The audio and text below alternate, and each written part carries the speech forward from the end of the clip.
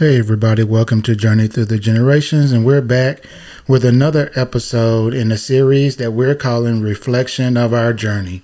And the theme for today is photos. So photos, everybody has a photo nowadays. Nowadays, they're in your pocket, in your purse. Yeah, absolutely. On your phone. On your phone. Everybody carries around a photo album with them everywhere.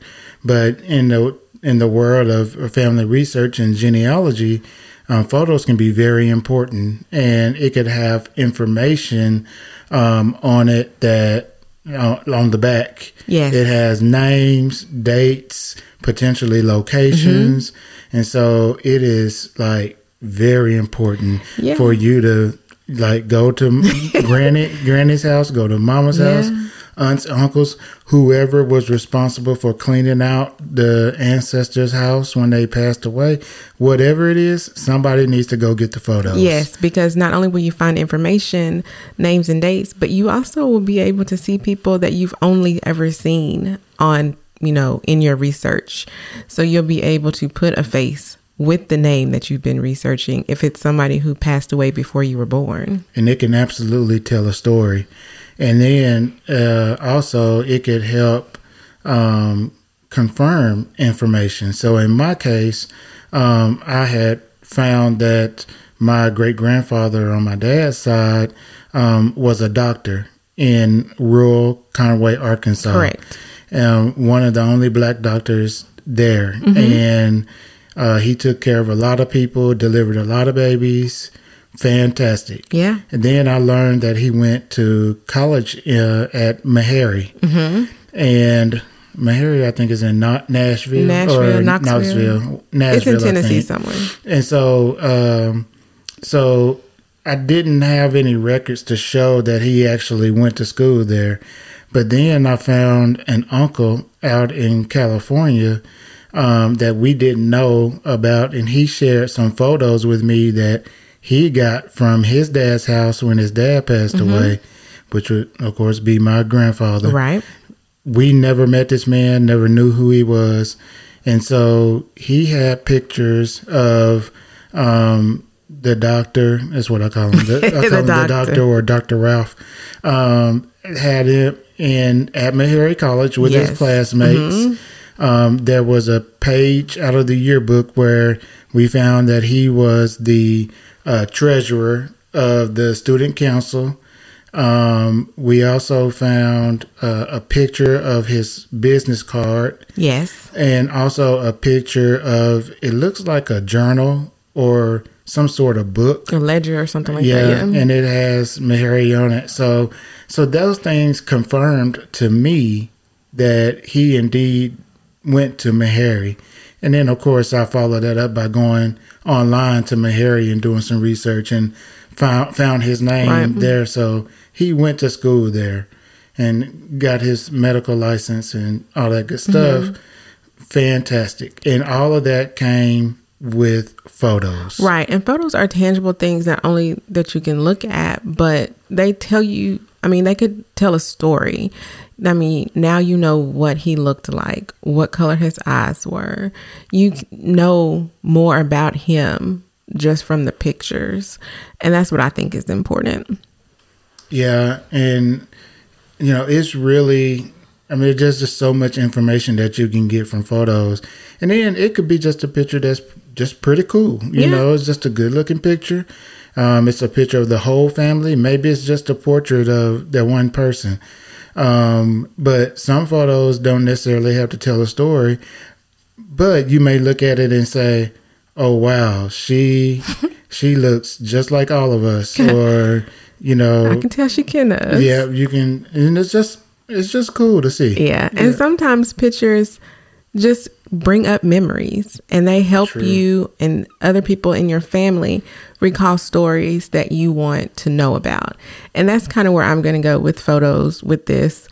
I have been able to collect quite a number of photos during this journey. And I've always liked looking at old pictures. I remember sitting at my granny's house going through old yearbooks with her. I just have always loved old pictures. And my dad would always give me pictures once I started this journey. So I've been able to collect quite a few pictures, and I never knew what to do with them. So one of the things that I have started doing on my blog is I display a picture every Wednesday, and I call it Wordless Wednesday. And it's basically just a picture. And the purpose of it is I share it on my blog, obviously, and then I'll put it on Facebook or other social media. And with the hope that my family and friends that follow me on social media, it'll bring up memories for them. And then, you know, we get to talking in the comments about, oh, you remember that summer we took that picture, XYZ. So it's just a platform to be able to, you know, remind our family and friends of our family members. Yep, and it may encourage someone else to start researching their own family, or even better, having someone in your family start helping. Yes, that's always a bonus. It's good to have someone helping. Yes. But yeah, you're exactly right. It's meant to get people talking, thinking, you know, sharing old memories, all those kinds of things. So because I've shared not only pictures of my family, but pictures of your family. And I think that, you know, your family, when they saw those pictures, it immediately brought up memories of your grandparents or you as a little kid and things like that. And we were able to get a lot of comments and some other information that we, you know, didn't know before. Yeah. And if you have I guess I wouldn't say a popular family. I would say maybe a family with really strong genes. You never know when there's someone on your Facebook that follows you. They'll be like, man, that looks like you. That looks like a Govan or something. I have one of those families. And so yeah, I mean, you just never know. But I think it's important too, is that when you do find those old pictures, you really need to find a way to preserve them. Yes. Research. You know, there's companies out there that'll help you preserve pictures. There are pages on Google where they can find you and teach you how to do it yourself.